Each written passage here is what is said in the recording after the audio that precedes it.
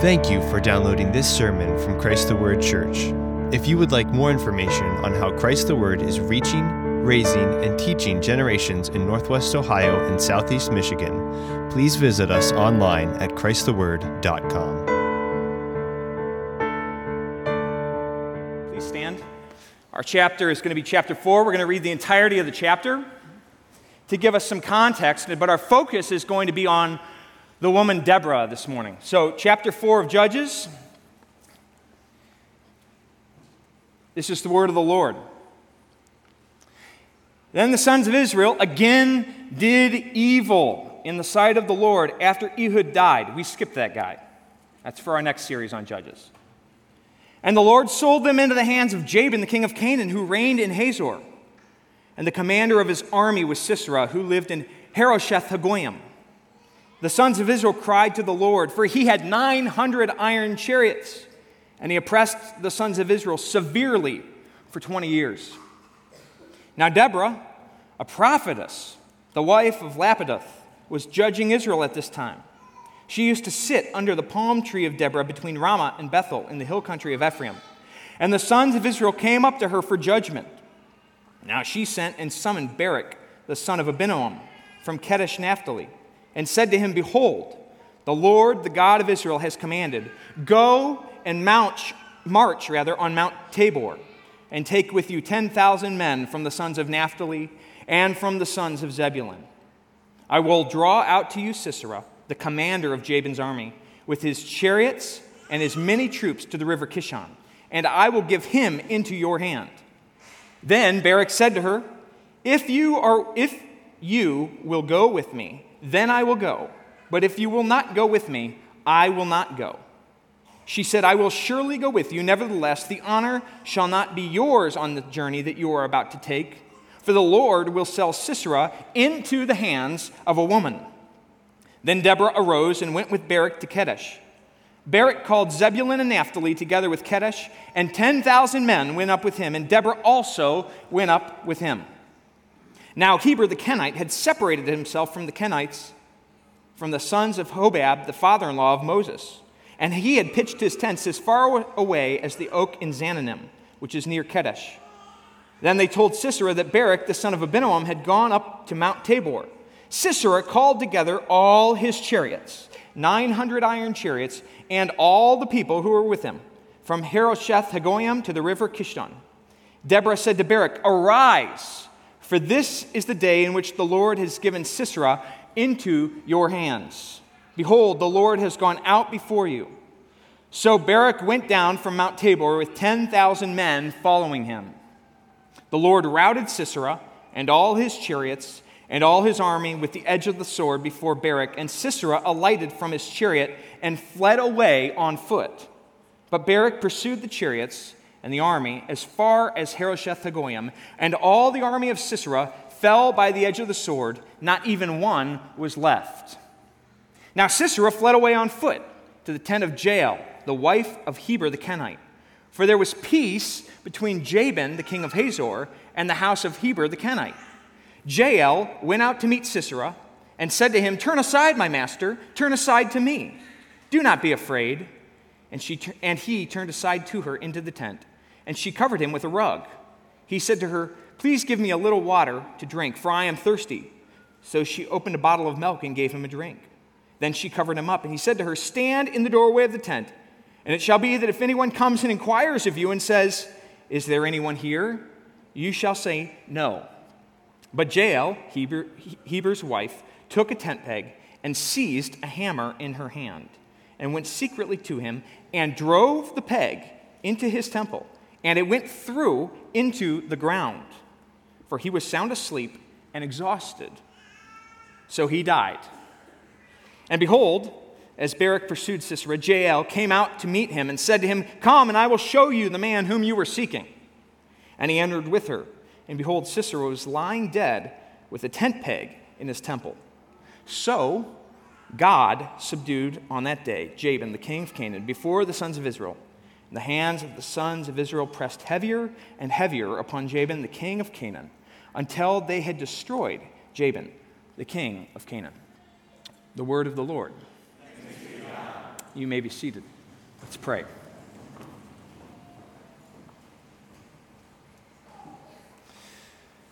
Heavenly Father, we have just read this story of great faith and trial, and I pray that we would be a people that exercise great faith when we are under trial. I pray that your word would speak to us, and that it wouldn't be a judge who's living for a period of years that keeps us committed to your ways like Israel was with Eglon. Father, or Ehud, Father, I pray that you would call us to yourself, bind our hearts to yours. I pray that the words of my mouth and the meditations of all of our hearts and minds together would be pleasing in your sight. And we pray this in the name of Jesus Christ, our Savior and our Lord. Amen. We live in a day that is much like the time of the judges. We've said this a few times, being 5 weeks into the series. But as I said at the very, very beginning, what better statement can define American culture, our culture, what we are a part of, than doing what we want? And there is no single area that more reflects our doing what's right in our own eyes today than sexuality. There is no greater single area that emphasizes this point, that we do what we want. We don't listen to authority. We don't listen to even our biology. We do what we want. We live in a day where depravity and bondage and shame are declared to be enlightenment and liberation and pride. That's the day in which we live. And God says the wisdom of the world is foolishness before him. For it is written, He, God, is the one who catches the wise in their craftiness. Rebellion against God always ends up attacking and perverting who we are most centrally. And who we are most centrally are men and women that are created in the image of God. This isn't something that's limited to just us in this room. It's not something that it's limited to Christians. All men and women, all boys and girls are created in the image of God. Male and female, he created them. And that's a miraculous, wonderful mystery. And yet, what we see is that when people rebel and do what is right in their own eyes, they turn away from the things that they were most centrally created to be and to do. Our rebellion runs so deep that we want to protest how we've been made and what we've been made for. We stick it to the man, and we refuse to let him define who we are or what we are to do. The gender revolution that started before feminism but then has led to waves of feminism in our culture, and then in more recent years has given rise to things like transgenderism, is exactly where rebellion against God always leads. That's who we are most centrally. We are men and women, sexual beings created in the image of God. That is the core of who we are. So rebellion may not get there overnight, but it's always marching towards that end. I say this morning not because it's the beginning of June. It's actually purely coincidental. But I say this, or providential. But I say this morning because we're looking at a passage whose central figure is a great woman that is claimed and often used by feminism to support their distortions, their warped views on what the Bible teaches regarding the roles of men and women, both in society and in the church. Deborah, who we're reading about, she's going to be our focus. She is a main focus of chapter 4, and she is the author of chapter 5, which is a song really reflecting on what has happened in chapter 4, is written by Deborah. Deborah is a feminist icon. They reference her as a support piece in their claims regarding the Bible's support for women in the role of pastor or elder. She was a prophetess, or in the role of carte blanche authority wherever they want in the civil or social or political spheres, or the role in warfare.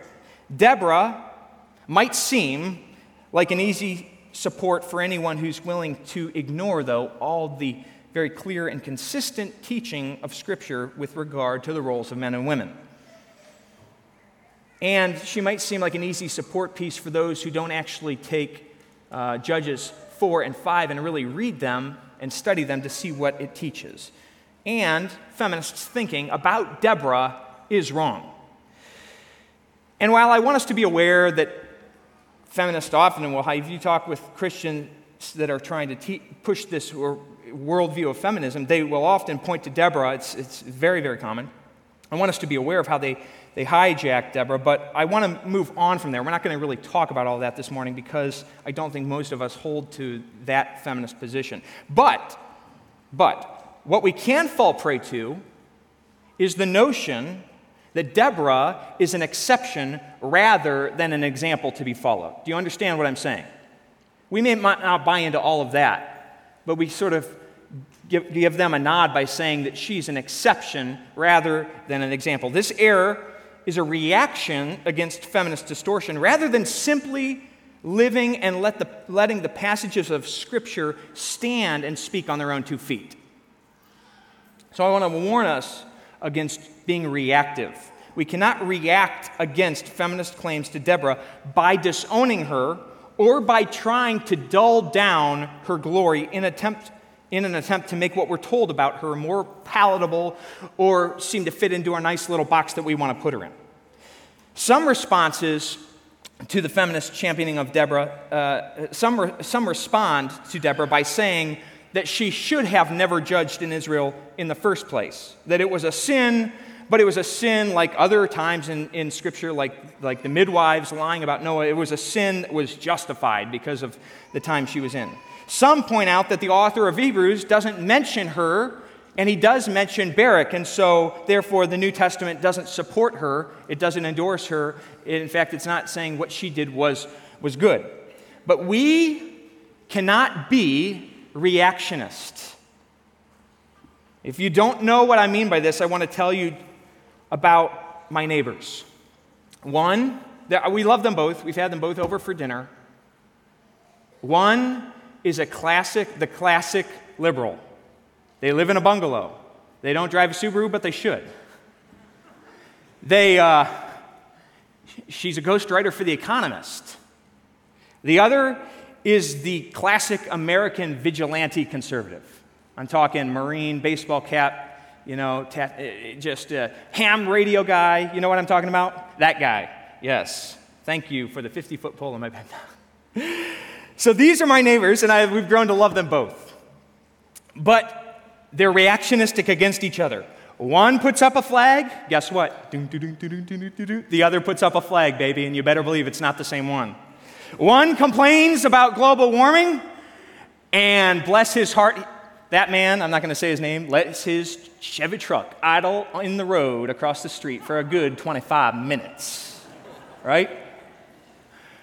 One is talking with us one day about environmentalism and how we need to save the planet and how we need to save these trees. And one of the things we've loved the most about the place we live is the fact that there's these beautiful, wonderful, humongous black walnut trees that grow and tear up the sidewalks and the road and block the drainage and sewer systems and drop gobs of black walnuts that we have to rake. But they're beautiful. Trees like that take a long time to grow. We love them. So I was actually talking with my neighbor, the one that's, tree hugger, about these trees, and the other neighbor was on the other side of the sidewalk. It wasn't a week, and this guy's got his steel chainsaw. He cut down a walnut tree that was right across the street from these neighbors on the other side, probably at a circumference of maybe 3 feet, 4. It was huge. And he didn't even cut it to use the wood. He hauled it all away, just cut it into flat, circular sections. Couldn't believe it. One is moving. And it's not because of the other, but I tend to think it's sped along because of the other, okay? They have children that they're moving to be with, but they've lived in Waterville 50 years. They love the area. And I think that the neighbor across the street has really given them a little push. This is reactionism.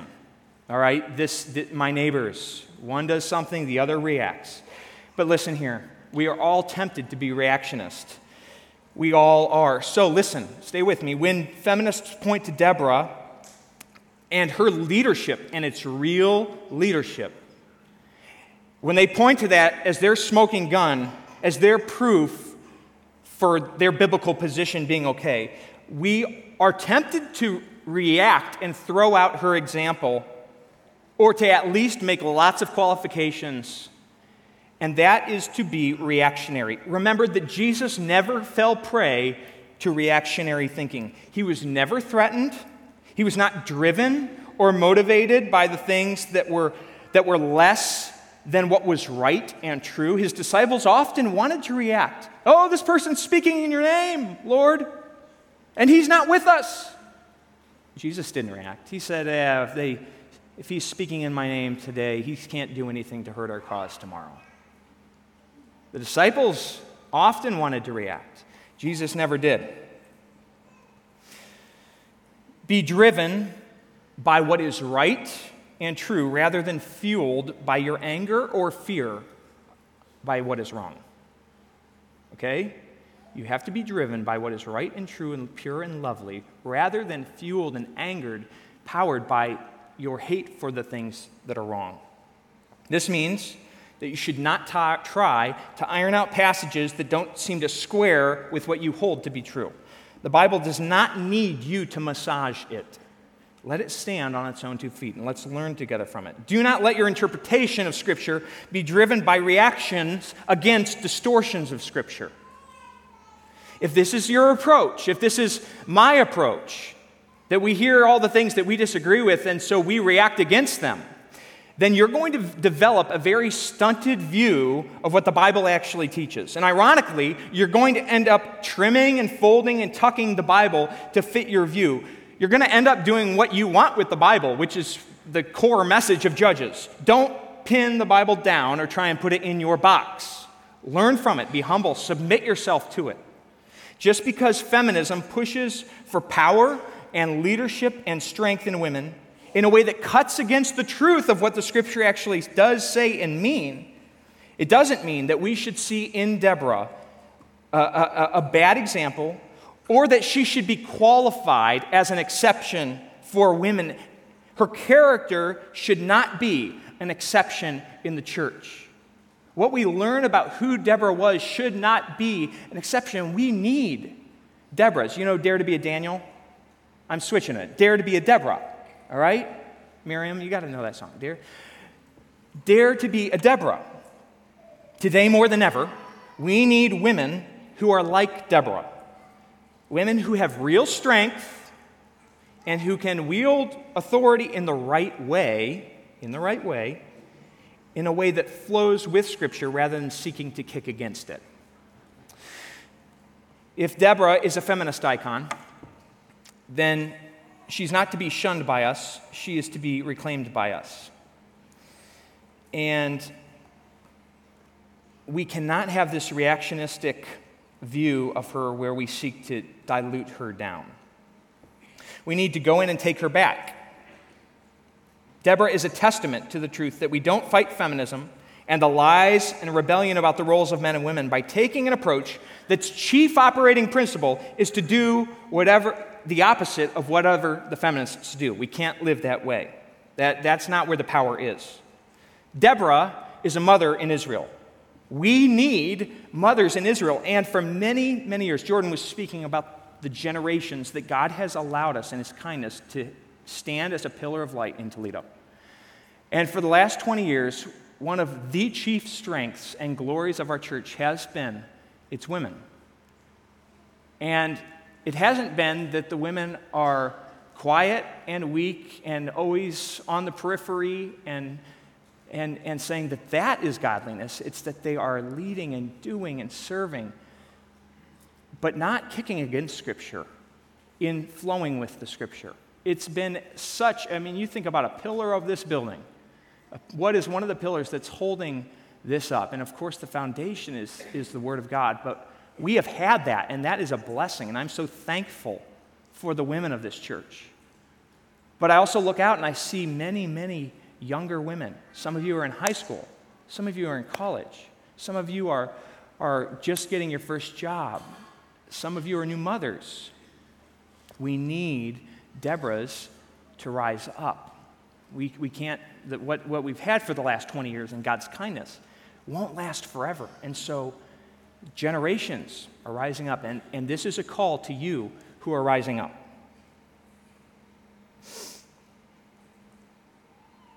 I also want to say, because this is aimed mainly at ladies, I do want to speak to the men a little bit. Men, husbands, fathers, these are the things that you should be supporting and cultivating in your wife. These are the things so pay attention. Listen. As we consider Deborah, I want to look at her through the lens of two words in Proverbs chapter 31. Proverbs 31 is a well-known passage here and should be amongst all Christians because in Proverbs 31, the godly woman is outlined. Her character, her strength, her glory, her beauty. And as I was reading about Deborah, there's a phrase in 31 of Proverbs that came to my mind, and that phrase is, she's clothed with what? Strength and dignity. Strength and dignity. Feminism has a lot of strength, but it has no dignity. They sell it away. Strength and dignity. And these words became the lens that I saw chapter 4 through. And so I want to, this morning, look at our passage and think about the character of Deborah through the lens of her strength and through the lens of her dignity as a woman. We're going to do that this morning. Deborah was a woman of incredible strength. I want to point out a few examples from the text and then exhort you as mothers in this church to imitate Deborah. Notice what we're told. First, verse 4, it says this, Deborah was a prophetess, the wife of Lapidoth, and she was judging Israel at that time. She used to sit out under the palm tree, and I was like, what is up with people sitting under palm trees? You know, somebody got a set of trees a couple chapters ago. I realized that Gideon's got a tree. It's like, what is up with the trees, you know?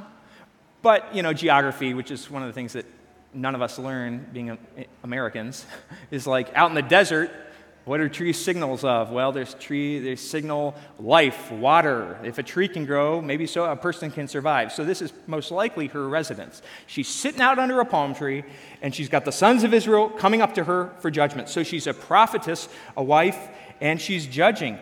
This is a hard-working woman right here. In a single verse, verse 4, we're told that Deborah worked in various capacities. We've already met she's not only a wife, and it doesn't leave that off. That's an incredibly important fact. The wife of Lapidoth. She's also a prophetess. She's also a judge. This is no idle woman. She is serving in her home. It's sort of match, actually. She's serving in her home. She's serving in her church, and she's serving in her community. She's serving Lapidoth. She's serving the community by being a judge and helping Israelites, and she's prophesying. She is fully engaged, and she's doing it well. Now, why can I say she's doing it well? Well, it's obvious. It's obvious, but God is pleased to use her in a special way. This speaks to the character that she has. It speaks to the type of woman that she was. We're also told that the Israelites would always come up to her. They'd make the trip up to her tree to talk with her. This speaks of her character. And let me say, you don't have character in one area of life that you don't have in another. All right? This is one of the favorite lies of our culture, that you can be somebody at work or you can be somebody here and not be, or almost like they value out each other. You've got, you're a 90 over here and you're a 30 over here, so the average out. But that's not the reality. You are who you are. And she's serving in these various capacities in her home and being a prophetess and a judge, and she's doing it well. The Israelites came up to her because they valued her. You don't combat feminism by being lazy or by having this view that a righteous life is a life where you just sit around and, do what's maybe right in front of your toes. You combat feminism through hard work. This is strength. This is the strength of Deborah. Now, Deborah does give herself to physical hard work, and that's certainly true. But we also should not neglect to notice that she does not disparage the work that happens up here in her mind. She does not leave her mind undeveloped or unchallenged because she's a woman and her place is in the tent, right? Clearly, she was recognized as a wise counselor and a judge, and people come to her to settle all sorts of social and legal and relational cases. Now listen, we should take note that in this way, she was very different than all the other judges we have read about already and we'll read about. Now, I'm not saying that the other judges weren't godly and didn't have any of these abilities, but listen here, she led from wisdom and character rather than sheer might. If you remember, what is it that caused a lot of these other judges to be recognized? It was military victory, wasn't it? And as we go on, you think of Gideon, you think of Samson, you think of Othniel taking the city. It is those acts which do require faith and things that are internal, but it's sheer acts of might that telegraph to the people, this is a worthy leader. Remember, a couple hundred years from now, maybe 150 years, you get Saul, the first king, and it's not necessarily his mind, it's the way he looks. People work this way. They'll see something and say, this person must have some substance. With Deborah, she's not out fighting battle. It is her wisdom, her godliness, her character that wins the people to her. Remember that the work of judging was incredibly hard work. This is initially, if you think back, where did Judges begin? Well, it began with Moses. When he was leading out the people, you remember that his father-in-law Jethro came to Moses, and Moses' days were filled with trying to make judgments amongst the people who were out in the wilderness, and they were bickering like crazy. And Jethro said what? He said, you're going to wear yourself out. You got to do something about this. I think Moses was a pretty high-capacity leader, don't you think? But Jethro said, you're going to wear yourself out. And so Moses selected judges. And over 50s, 10s, 50s, hundreds, thousands. And they served alongside him. Many of you know that I used to be a roofer. I used to do commercial roofing. And I'm grateful that I did that. It was extremely taxing. And it's given me gratitude to God for allowing me to not have to do that for the rest of my life. And it instilled in me hard work, which is good. A lot of good things have come about because of that job. And yet, for as taxing as getting up and meeting on the job site at 5 o'clock or 6 o'clock, it's commercial buildings, so you don't have the rules like you do in neighborhoods where you have to wait till 7 or 8 o'clock to start. So we'd start early. And you'd get home sometimes I think our longest day ever was 4:30 to 8 or 9 or something. It was insane. And I was exhausted, obviously, but I think we all know that for as hard as physical work can be, what mental work does to you can even be more exhausting. Some of my most exhausting days are the days where I'm dealing with my own sins, the sins of my home, It's exhausting work, dealing and trying to make judgments with people. It's exhausting.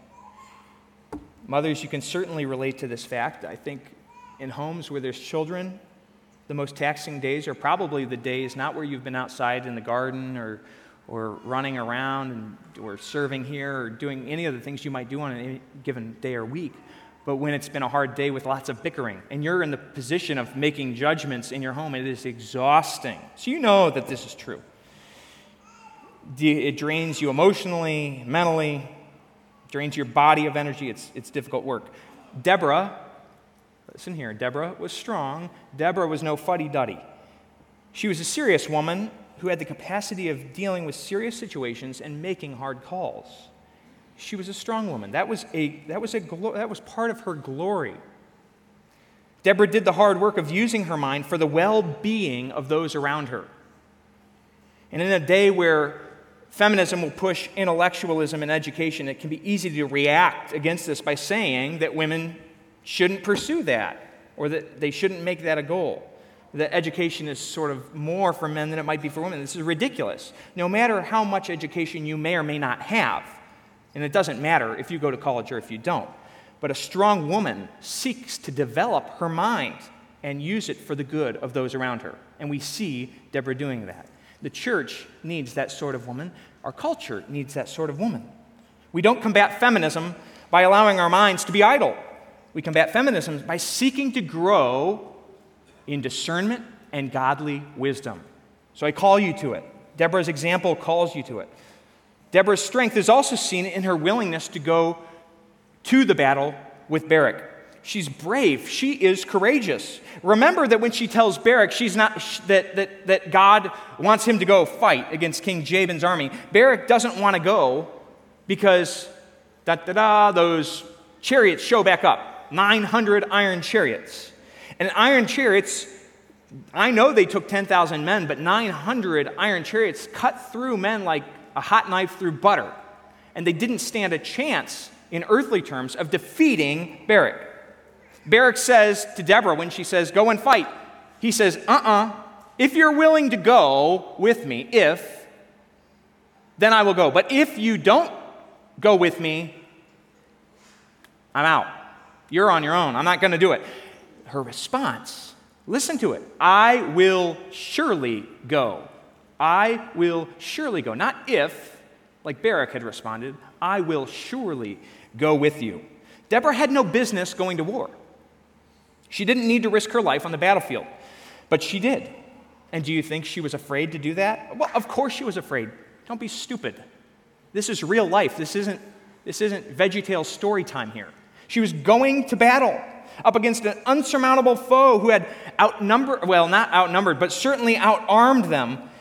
How could she do this without there being any fear? God had not promised her that she would keep her life. I think we tend to read these kind of things in, like when Abraham goes to sacrifice his son Isaac. Well, Abraham, I got told once, Abraham, it wasn't a problem for him at all. He knew his son was going to live. Ridiculous. The fact that she said, God is going to deliver us from this army does not mean that if she agrees to go as a woman who is weaker than men onto a battlefield with iron chariots, that she's going to keep her life. And yet she says, I will surely go with you. She does not give in to fear. She does not let fear control her. She trusts in God and has faith and says, I'll surely go. You cannot combat feminism with a lack of backbone or a lack of spine. You combat feminism with bravery, with courage, with faith. You combat feminism by, as Proverbs 31 says, once again, you pair 31 in this chapter 4 of Judges, and there's so many similarities. We're not really fleshing out more than a few of them. You combat feminism by smiling at the future. Not raging against the future, not worrying about the future, smiling at the future, for however potentially dangerous it might be. This is strength.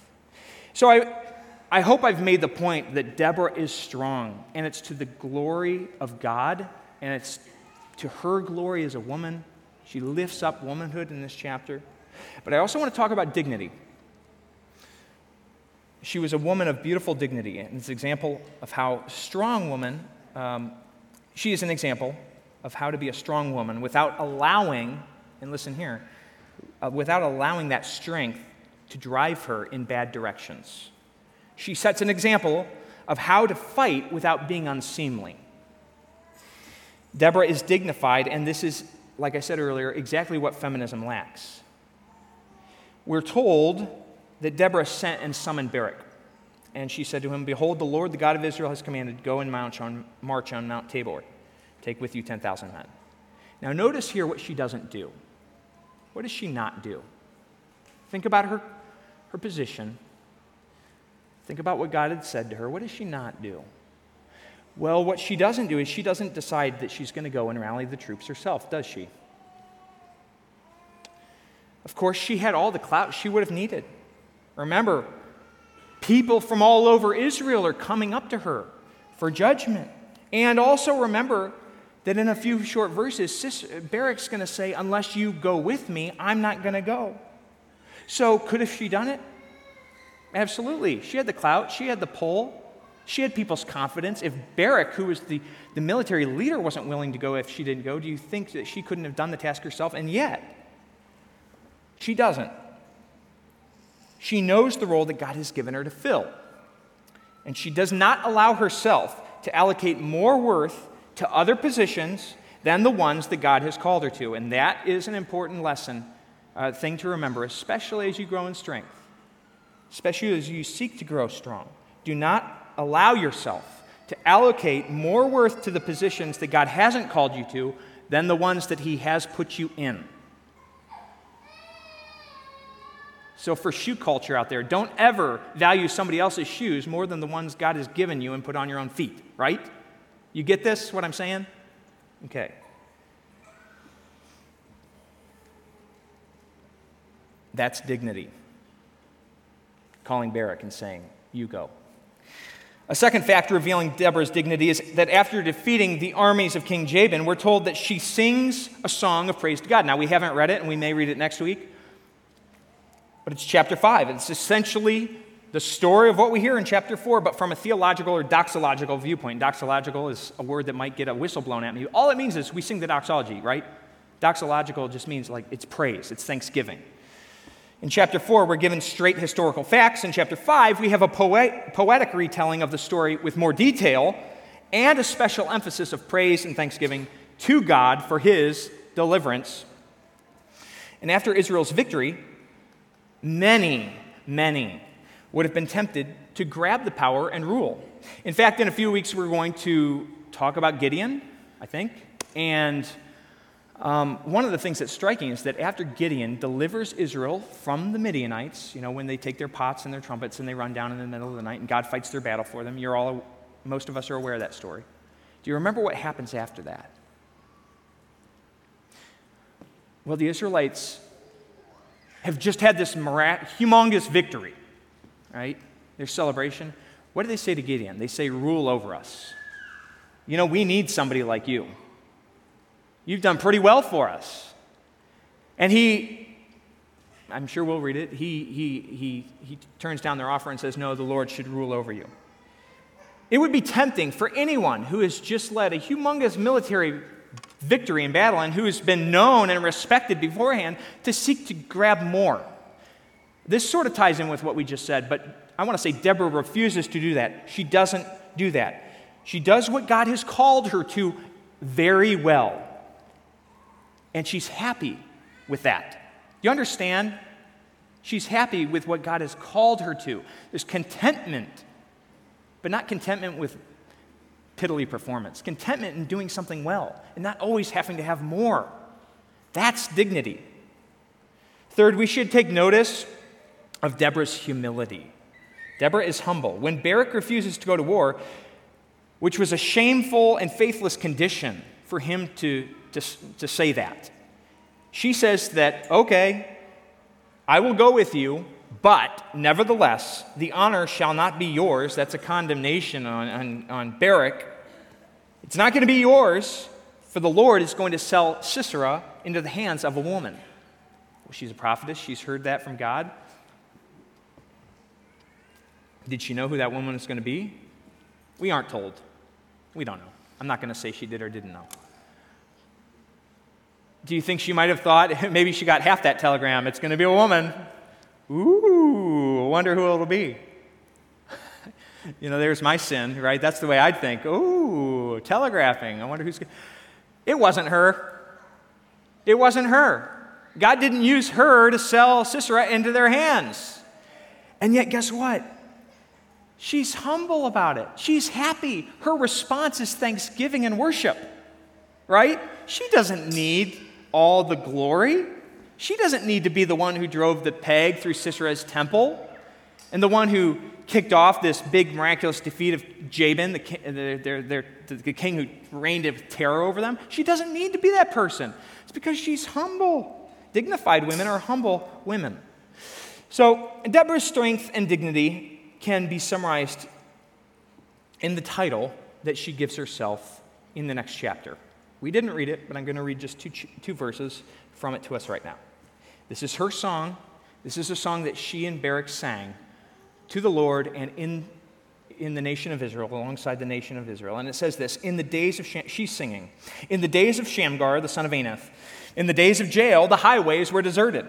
Travelers went by roundabout ways. The peasantry ceased. They ceased in Israel until Deborah arose, a mother in Israel. Now, in this stanza of Deborah's song, she's describing the condition of Israel at the time when she came into leadership, until I arose, which is signaling that she had to make a decision here. God called her to it, but it wasn't just her laying in a hammock, swinging in the breeze, and then suddenly, bam, underneath her tree, judging, right? This has taken some effort on her part. This stanza is describing the conditions, and it's not a pretty one. Israel is in a bad state of affairs. There's suffering, there's fear. What does it mean that people don't travel on the roads, and when they do, they take roundabout ways? Sounds like me trying to get to the freezer for ice cream at night. Right? It's because there's fear, right, of being caught, of being terrorized. It's not pretty. And I wouldn't be pretty. I'm not pretty, but I wouldn't be pretty if I ate all the ice cream I wanted, so I'm thankful for some sort of accountability. But it's not a good time. They aren't free in any sense of the word, and that is where doing what's right in your own eyes leads. It's where it had gotten them. Deborah says that it was that way until she arose, but takes special notice of the way she describes her role. She does not say, until I arose, a prophetess. She doesn't say, until I arose and judged Israel and straightened out all those people. She doesn't say, until I arose as a military hero and mustered these sad sap troops. She doesn't say, until I arose and I called on Barak and I gave him a divine earful of it. She says, until I arose, a mother in Israel. This is how she saw herself, a mother in Israel. Not a warrior, not a political leader, not a judge. She saw herself as something far greater than any of those things, far more glorious, a mother of Israel, the most glorious of all occupations. What is the glory of motherhood? Well, the glory of motherhood is that mothers expend their strength for the good of those that are around them. They expend their energy, their attention, their love. They spill it into those that God has placed around them. Think about it. Even it's built in the biology of how women are made. When God creates children in the womb, she is nurturing. She can't help but nurture and feed that child and its growth. The mother is spending herself physically to care for and to grow a baby. And of course, what begins at conception is carried out throughout all of life. Mothers give themselves away for the good of those that are under their care. And that is what we see in the life of Deborah. We see her using all of her strength at peak capacity, not for selfish gain, that would be undignified, but for the good of those that have been placed within her home, within her country, under her tree. Deborah is a mother who is worthy of your attention, and not just your attention, and certainly not your qualification, but your imitation. Older women, I'd ask that you continue to model what you've modeled so well, and that you don't grow weary, and that you insert yourselves into the lives of those that are younger. That you do that. And that takes a step. You might have to arise a little bit to do that. For younger women, don't aspire to be anything more or less than what Deborah is. Don't settle to be quiet, meek, saccharine sweet, and think that that is righteousness and strength. Dare to be a Deborah. Men, I want to say you want a Deborah. Don't think that a woman who's never going to challenge you, never going to call you out, never have any spine with you is superior in godliness or faithfulness. She's not. You want a lady who's going to stand beside you, but give you back pressure when you're weak. You want a lady who is going to hold you accountable. You want a wife that's not going to let you get away with your own junk. And I'm so thankful. You know, when I first dated Aaliyah, I remember her areas of strength aren't mine. And that was pretty intimidating. And I went through a brief time where I thought, I don't really want this.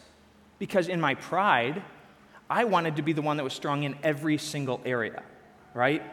Like, she's far brighter than me in many ways. And I thought, I don't like the fact she's getting a higher GPA. I don't like the fact that this. And I remember the day I realized I had a thought, and it went something like this: you are a fool. You are going to yoke yourself, potentially, to this young woman, and you're going to be one flesh, and you're saying you'd rather have someone who's worse than you at everything to be your glory? Is that really what you're saying? I think that's probably a pretty common temptation, especially for young guys. Don't give into it. Don't give into it. You want a Deborah. You want a Deborah. Remember David with Abigail. Abigail made up for the foolishness of her husband, and after God put Nabal to death, what King David do? He's like, man, that would be a pretty good wife. And he actually ends up calling her and marrying her, becomes her wife. So I want to challenge you as ladies, be a Deborah. Dare to be a Deborah. Men, seek women that remind you of Deborah. Let's pray. Heavenly Father, we thank you for your word. I pray that it would fill us with your strength, and that for as much strength as we may or may not have, that we would be dignified, not just strong, and that we bring you glory. We pray this in Jesus' name. Amen.